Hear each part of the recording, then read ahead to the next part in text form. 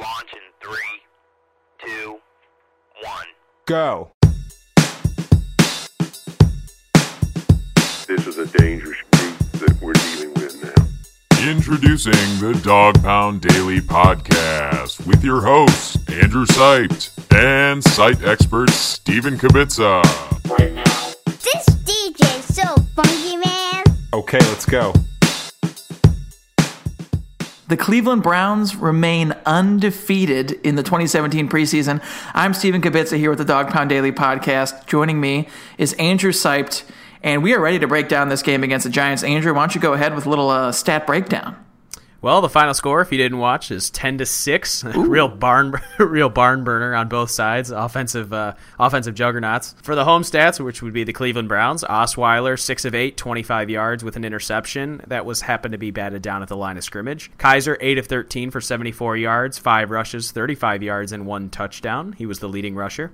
Eli Manning, 10 of 14, 80 yards. The Browns had 134 yards passing, 108 yards rushing. They had 18 first downs, time of possession 35 minutes. They had 2 total turnovers and 9 penalties for 70 yards. The Giants, 147 passing, 65 rushing, 25 minutes time of possession, 13 first downs, and 3 turnovers with 5 penalties for 30 yards. Steven, what stood out to you in this game? I think the main thing that stood out to me and a lot of Browns fans was the play of the Browns defense. Obviously, we know coming in the offense is going to struggle. It's just a fact of this team. But the defense really stepped up. Myles Garrett got his first sack, had a big smile on his face after he did it with ease. And I mean, he was whooping Eric Flowers all night. And that was one of our things to watch in the last podcast was, Eric Flowers was really struggling there on the left side for the Giants, and Garrett was just abusing him. Jabril Peppers, he played well in the special teams. We'll get to that later. But even on defense, he was all over the field. The secondary played well. The pass rush didn't get destroyed, although we didn't get to see Danny Shelton because he's out with an injury, so still need to see a little more with what he can do when he's back. But, I mean, Eli Manning played quite a bit, and the Browns shut him down. Giants didn't score a touchdown. Pretty good for this Browns defense. A lot has been made over the Odell Beckham hit from Brian Body Calhoun, but a lot of people are forgetting that Odell Beckham was in the game and late into the second quarter. That's a long time for him to be out there. But what I wanted to see coming into the game was improved run defense, one wide receiver that stepped up, and Osweiler's accuracy. And I really didn't see any of that except for the improved run defense. With Danny Shelton being out, I thought it might have taken a little step back, but with the Giants being one of the worst rushing teams in the NFL, it was really nice to see that they took advantage of that and really just swallowed up the running backs as soon as before they even got started. So the run defense is slowly getting there, but Joe Schobert stood out to me a lot. I'll get to more to him later. But like you said, the Browns defense was just really solid. Yeah, even late in the game with the third and fourth string guys, because this year there's only one set of roster cuts, so they're carrying 90 throughout the preseason. It's a new change this year. And you have those guys who likely aren't going to make the team, but picking up goal line stands at the end of the game, forcing turnovers. There's the great sequence of Kessler fumbling, followed by, I believe it was Geno Smith fumbling. I thought it was Geno Smith. I think it went down as Geno Smith, but it was part of the running back too. Oh, it was a botched handoff. Yeah. It was Wayne Gallman. But the defense played well, and they even had that interception of Geno Smith deep in Browns territory. Yeah, let's start off we'll get to Geno Smith a little bit later. Let's start with the first quarter, at least in the first part of the half. That first Giants drive, Joe Schobert comes out knifing through the middle with a huge sack, just continuing his high level of play. And it's unfortunate that Tank Carter is now out for the year with an ACL, but he may have lost his job to start with, Joe Schobert. Yeah, Tank Carter's primarily been more of a presence on special teams, got to play because the team's been pretty bad. I mean, Joe Schobert was drafted by the Browns last year. He's probably in position. If he over someone like Tank Carter, they're always going to go with the younger guys they drafted. But yeah, starting with the first quarter, like you were saying, they forced a 3-and-out on Eli Manning. And then Peppers almost broke that kickoff, or that punt return. That was every time he touches the ball, I hold my breath and I think he's going to take it to the house. It's awesome to watch. Yeah, I just think the general vibe of him on the field during a punt return, even last night with just us watching on TV, you can kind of sense the crowd was getting excited, and Peppers looks like he's like, yeah, I'm going to return this for a touchdown. Every time he's going back there confident, outrunning coverages. But with the first quarter, I just want to take a look with some of the drives. They forced 2 3-and-outs, but everyone's talking about the Browns' first drive, Brock Osweiler interception. There were some killer penalties on that drive, and he touched on it a little bit after the game and said that it's an area of growth that they were still able to overcome those penalties. And while he's right, he's still very inaccurate with the ball. He had a couple completions, one to Kenny Britt, I believe, and the other to Corey Coleman, and just still not to the point where he's putting his receivers in a good spot to catch and run with it. And I think that's a huge part of the offense is the ability to catch and run, and he's not putting the ball and the money for his receivers to be able to do that. And it's still something that I give the edge to Kizer to in terms of this quarterback competition. Yeah, Osweiler looked, I guess I'll say, he just looked like Brock Osweiler. He didn't look any worse than he's been. He didn't look any better. And I think fans have just talked themselves into him starting. And I mean, we both agree he's probably going to start based on his experience and the fact, Kizer, looked like a rookie on Monday night. But Brock Osweiler has not come out and had some career resurgence here from training camp until now. No, I talked about this in my article a while back about why DeShone Kizer should start, and it's almost playing out exactly how I thought it would. You know what you have in Brock Osweiler. He's not a guy that is going to win a game for you. He's similar to Cody Kessler, that game manager. Yeah, he might be able to complete some passes, but Osweiler specifically is prone to turnovers. You know what you have. With DeShone Kizer, he's got the higher upside of both of those guys, and I think that's got to be the reason why I think Hugh Jackson will be rolling with DeShone Kizer this week. You think he's going to start the game versus Tampa Bay? Yes, I have changed my opinion in the last 40 minutes that we've been talking. I would like to see him start versus Tampa Bay, but I don't... It's weird because a third preseason game is always where the starters play the most. Mm-hmm. So even if you want to get a good look of him with the first team and then he names Osweiler the starter, doesn't make much sense. But you're saying that Kaiser's going to win the job outright. Is that correct? I go back to what benefit do you get of starting Osweiler over DeShone Kizer? So far, DeShone Kizer has shown the ability to make big plays. And yeah, he had a bad interception yesterday that technically didn't get put down in the stat book because there was a defensive holding. And that's a rookie throw that he knows he can't make. He holds onto the ball too long. But those are things that that can be learned as the season goes on. So you look at a guy like Osweiler, he's good inside the 20s, but once he gets into the red zone, he can't finish, and that is something that the Browns struggled with last year and something that can't continue to happen if the Browns are going to be in games in the fourth quarter this year. Do you think the lack of I guess I'll frame it this way, do you think the receivers had another rough night because of the quarterbacks or because of they're just not playing that well? I just think they've got a lack of depth. The tight ends didn't do any favors either. Kizer missed that beautiful seam route, wide open to Njoku, just a little bit high, but no one's stepping up from that group, and I'll be really interested to see what wide receivers get cut because the Browns do sit at the top of the waiver wire for the first 3 weeks of the year. So I think they've got to be active in that market once the cuts go from 90 to 53. I did want to touch on the Browns' third drive because the Giants had another punt to Peppers, and he almost took that one to the house too, but a holding call really backed them up inside their own red zone. One thing that I took notes of are just these penalties negating these big plays. Duke Johnson had a good run getting out the edge. I think he had a 13-yard run that got him out of bad field position. Another holding call by Kenny Britt, and then that results in a 3-and-out. The Browns have got to stop committing these killer penalties, whether it's anywhere on the field. Yeah, there comes a point where you try to defend it. I mean, we do. We're kind of like this, where you're like, oh, it's just the preseason. But there comes a point when good teams aren't making these mistakes ever, not even in practice. No. And Britt's holding on the end. Kevin Zeitler was holding several times. Moving into the second quarter, there's one drive that I wrote down here where, I think it was probably Kaiser's worst drive of the game. There was a long pass that he had, then he was sacked the next play. He had an 8-yard run on second and 22, and then I think he got sacked again on 3rd and 14, but there was a defensive holding call, so we got a first down. So there's been a lot of things that Kaiser's done that don't necessarily go in the stat sheet that he's escaped from because there have been a couple penalties that have prevented them from looking bad.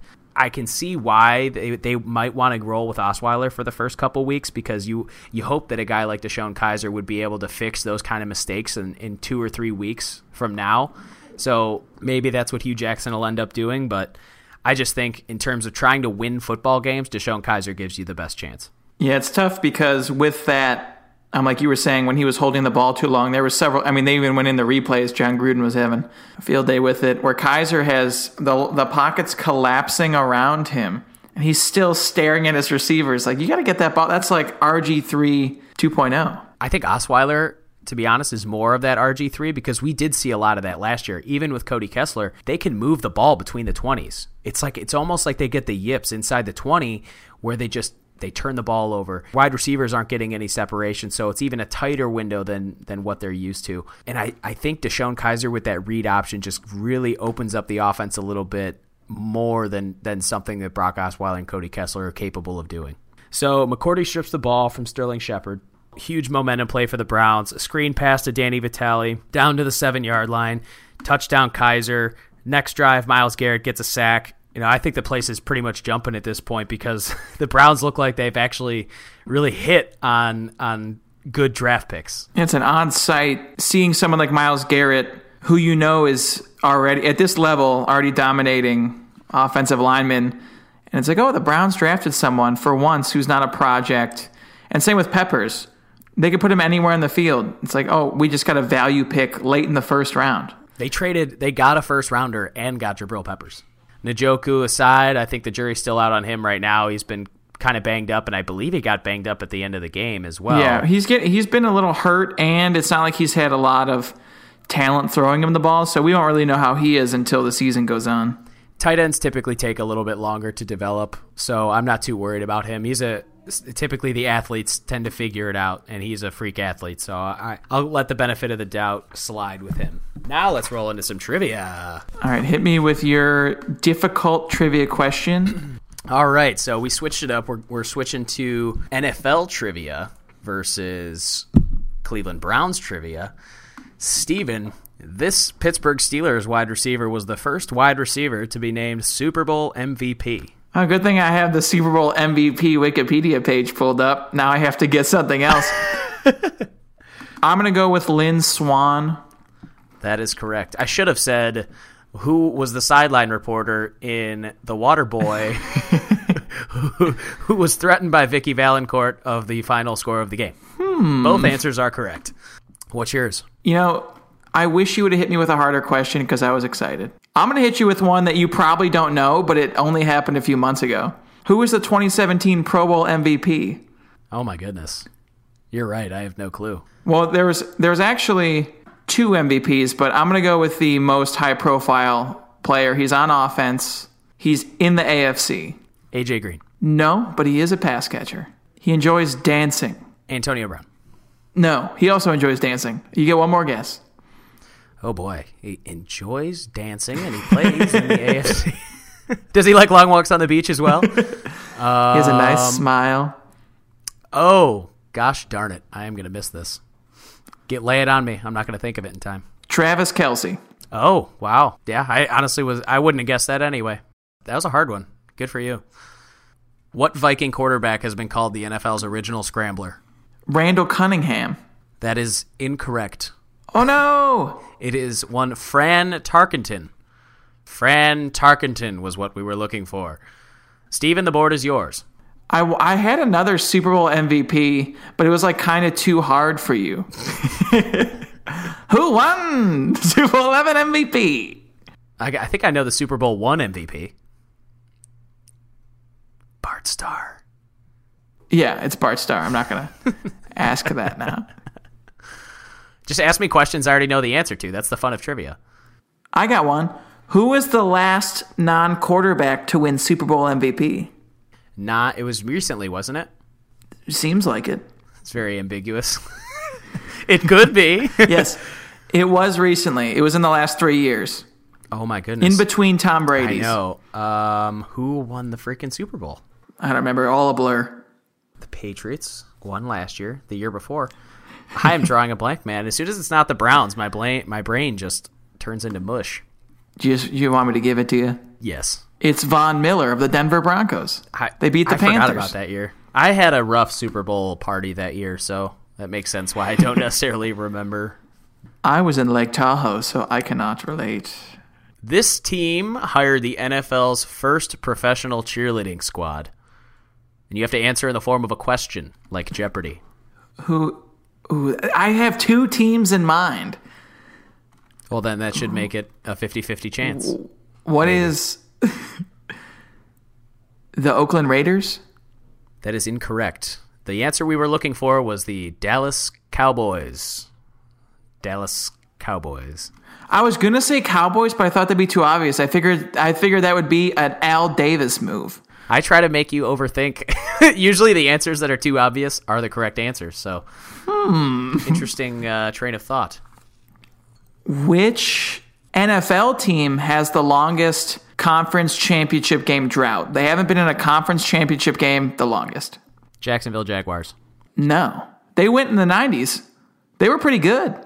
I'll give you another guess. It is You get two more guesses. Oakland Raiders. No, they went to the Super Bowl in 2002. Is it the Browns? No. Oh. I was going to be really It upset with is. myself if it was, and I got two guesses to go before that. The Cincinnati Bengals. The Browns went to the game in 89, but since they were off for 3 years, they're lower down. But the Bengals still haven't been there since 88. It was the year between when the Browns missed. Interesting. Because you always think, the Bengals are consistently a good team for the most part, so. Yeah, they never get out of the divisional round. Isn't that crazy? It is. All right. Back to the game. The trivia has worn off. Second half, I would say not too exciting. I'm not going to lie to you. I may or may not have watched a lot of the Indians walk-off win. I should have, because you really missed a good game with the back-to-back fumbles and holding penalties. Here's the drive chart for the whole second half. Field goal, punt, interception, fumble, punt, downs, end of game. My notes are considerably less. It goes the first Browns drive, Kaiser picked off, holding negates it. I did put that Matthew Days looks really good. Oh, he looks great. He's shifty out of the backfield. I think he's going to be a guy that really is utilized on the same offense as Isaiah Crowell. I know Duke Johnson has been lining up as a slot receiver, but something about this kid, he's finding his way in space, and he's really doing a good job of gaining a lot of yards in quick bursts. So definitely someone that's going to make the team and going to press Duke Johnson for some playing time. Duke Johnson still had 9 carries last night, led the team in carries. But I think that was more so because Crowell was out. So they still wanted to get their running game going. For the second Browns possession in the third quarter, it says Kessler in, holding, shocker, 3 and out, end of third. So if that tells you anything about how the game went. Fourth quarter, I have Nassib looking pretty good. He got into the backfield a few times. Desmond Bryant was still out there with a lot of undrafted guys, so read into that what you will. It all depends on how the injuries keep going, because it seems like every preseason game, there's only been 2, but how many Browns have been injured? It's like every quarter, there's 1 or 2 guys going down. Late in the fourth, Njoku goes down with an ankle injury. Questionable why he was still in there, but I think they wanted to just get him some gameplay, so can't really fault the Browns for doing that. My last note was Kevin Hogan in, brutal to watch at this point. He went 1 for 1 with 4 carries for -1 rushing yards. Yeah, he got drilled on one play, and it was buffering, so I didn't know if it was him or Cody Kessler, and then I realized it was him, and he's probably feeling it today. Who was your MVP of the week? We already mentioned him earlier, but mine is Jabril Peppers because of the impact he provided on special teams. I think in football, dominant punt returns, kick returns not so much anymore because it's a lot of touchbacks, but dominant punt returns completely changed the game. You think a team like the Browns, who has trouble moving the ball on offense, if they have a guy get averaging over 10 yards a punt return, immediately makes a huge difference. Odds are that they might be deep in their own territory, so the punter's trying to boot the ball as far as he can, and if the more room Jabril Peppers gets, the better field position the Browns are going to have. Like I said, Joe Schobert is my MVP. Big sack on third down early on in the game against the first team. Just looks very quick knifing through the middle. 6 tackles, 1 sack. Pro Football Focus actually tweeted this out today. 37 total snaps, 7 defensive stops, 2 pass breakups, and 2 sacks through 2 games. So if he can keep up that production, he might not miss a step with Tank Carter being out, and they actually might be better that now Joe Schobert is the middle linebacker of the team. Yeah, I think Schobert, the fact that he was drafted, the fact that Tank Carter was most likely a placeholder waiting for one of the younger guys to step up. Tank Carter, not a bad player at all. You don't want to see someone get injured when they could be starting, but Joe Schobert, definitely, they brought him in to play last year, and it's kind of good to see those second-year returns on these draft picks. Still waiting to see a little more from the offensive picks.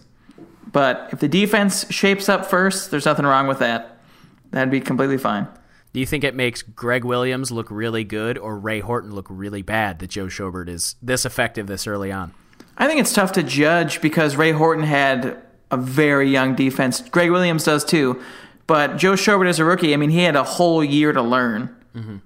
So I think it makes actually Greg Williams look better because he's finding out ways to utilize his players who aren't the most talented in the league, but he's running certain schemes and packages to utilize their talents. A guy like Joe Schobert, not a star, but if Greg Williams runs these plays that he knows Schobert can do well, I mean, that's what being a defensive coordinator is all about. Mm-hmm. You work with the guys you're given by the front office. Sticking with the defense, Steven, what was your overall grade this week for the defense? I gave the defense a B because the Giants did move the ball on them at times, but the Browns, to use a fun idiom, bend, but don't break. They never gave up a touchdown. That's the biggest thing. They forced turnovers in the red zone, albeit off Geno Smith. But, hey, if you're not giving up touchdowns in the preseason, that's all fans could ask for. Mm-hmm. I gave him a C+.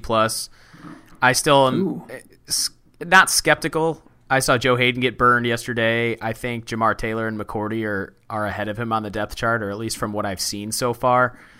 They continue to tackle really well. They're still giving up some big chunk plays, but like you said, they're not breaking, it's huge. You know, they're getting big plays at certain times at later points in the drive, like a sack or a big tackle for loss that really kind of defeats the drive of the offense. So the bright spot for me, again, Schobert, Myles Garrett getting pressure constantly on the edge, and the Brian Body Calhoun interception. So C+ for me. What about an offensive grade from you? C-. Again, ooh, that's pretty high. Yeah, it was pretty bad, but again, I think Kizer is going to keep us in games, and that's something that I can't say about Osweiler. Some of the notes, I mean, they're all bad. I think you're right. A C is probably pretty generous. No run game besides Deshaun Kizer. Poor protection, bad penalties. Kizer taking big hits. Osweiler can't move the ball or be accurate. No wide receiver stepped up. Bad Kizer pick negated by defensive penalty. Kizer missed wide open Njoku for a touchdown. However, I did have a bright spot, and that was Matthew Days. My grade was a D because although they got a touchdown, the big takeaway for me is, like you're saying, it's a lot of they were gifted opportunities by the Giants defense with penalties. The touchdown's nice to see, a nice rushing touchdown for the rookie, but they weren't moving the ball on their own. Yeah. The biggest play, the most exciting offensive play of the game was Dan Vitale on a screen pass, which is fine. That's good. But no, it's not. It's good for him, I mean. But how about we get, like last week even, or how about we get a 50-yard pass to Corey Coleman or a 50-yard run from a running back? Or just 50 yards rushing from a run, and not even one chunk play, just 50 yards rushing total from someone other than the quarterback. Or 100 receiving yards or no turnovers. Yeah. Going back, I want to hear your thoughts because I know you love Jabril Peppers, so I want to get your special teams grade and kind of let you gush about how good Jabril Peppers is for a little bit. Give an A- because he had his big 31-yard return, but the coverage kind of shaped up there in his other two returns. I mean, like I said, that kind of player on your team is invaluable. Like, there's no way to measure how helpful he is, and he's only a rookie. He's played 2 preseason games, and he's already reading punt coverages and performing well. That kind of playmaker we haven't seen since Josh Cribbs. I'm also thankful that we're not putting Corey Coleman back for kicks like we were last year. It's fragile. What the heck was that? Fragile guy. But Peppers in the punt return game, I mean, if he can average 10 yards a return, that's more than we can ask for. 11.7 he averaged yesterday, so that's a good number. My grade was a B+. My notes just say Pepper's a threat to break it every time he touches the ball, and like you said, that's invaluable for a team. You know, you don't as Browns fans know, you don't stumble on playmakers like that very often. So I'm curious, what are your thoughts on the kicking competition? I know it's been pretty tight so far, and Zane Gonzalez continues to boot it out of the end zone and nail field goals. So what does this mean for Cody Parkey? It seems dead even. I think whoever doesn't make it is going to get picked up by a team right away, but I'm going to side with Zane Gonzalez right now. Well, the thing I don't understand is, didn't they sign Cody Parkey at the end of the year? to a contract, like 2-year contract. I'm sure it's not guaranteed. They drafted Gonzalez, and it's just a weird. Well, all teams kind of do this now. They bring in competition Yeah. just to push the other guy, but like a team like Tampa did that, didn't work out. Yeah, I have to believe that Zane Gonzalez is going to win this thing, although Cody Parkey has done pretty well. I heard someone today say that they can both hit 55-yarders in their sleep, so if that's Yeah, what we're whoever getting, gets let go, definitely going to have a job right away. well, that's good. But that's how kicking works. The Phil Dawsons of the world are very rare. Exactly. So we're going to start to close the show now. We're going to preview a little bit. We're going to talk about next week's episode as well as our one interesting story. Next week we'll cover the injury updates on Njoku for the opposing team as well. Any pertinent storylines getting into the game, our typical scouting report, strengths and weaknesses, keys to the game, as well as our game predictions. So with that being said, Steven, what is your interesting storyline this week?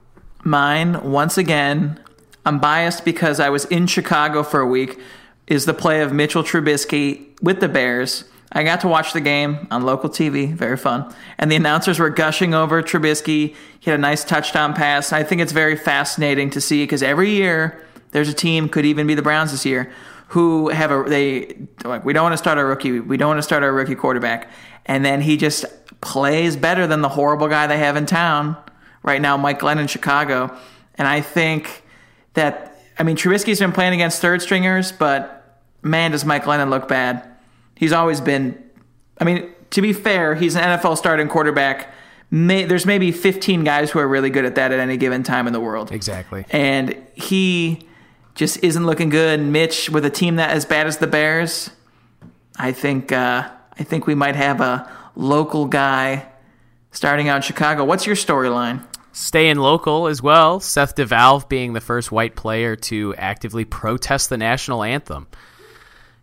I think it's just, his reasoning behind it was very solid. He's got an African-American wife, and he's going to bring in mixed children into this world. So what he's protesting for is the fact that he wants to bring his children into a world that there are equal opportunities for everybody. So I can't fault him for his reasoning at all. He was very thoughtful in his response, and I think what he's standing for, or I guess kneeling for, I don't think the platform is the right way to do it. I think Michael Bennett said last week that it would take a white player kneeling to spark the conversation. And I think being in the unique position that Seth DeValve is, it gives him a good opportunity to voice his opinion and really maybe he is the reason this conversation gets furthered in the eyes of everybody. He was also praying too. Yes. So it's tough to, there's people who will still say, "Oh, that's not the right thing to do," whatever. But I've seen players at any level of sport praying before games. Mm-hmm. I don't want to get too much into this national anthem thing. But it appears to me it's not a big deal in the sense where people shouldn't be worried about it, but it's a big deal in the sense where it's good. What he did was good, and it's going to be lead to much more, I think, from other players around the league. All right, and with that, we are done talking about the Giants game, and I hope next time we have this type of episode, post-game, Browns are still undefeated. Maybe they'll go 20-0. Let's not put the cart in front of the horse. Yeah, I would love an undefeated season. Maybe 4 wins would be nice instead. 4 regular season wins, not counting preseason. I was going to say 4 regular season wins and then 4 preseason wins, so a solid 8-win season. They go 4-0 in the preseason. Oh, no. But, yeah, we'll be back talking about the upcoming game against the Buccaneers. As the Browns continue this hectic pace to end the preseason, be sure to subscribe to us on iTunes. And as always, thank you for listening.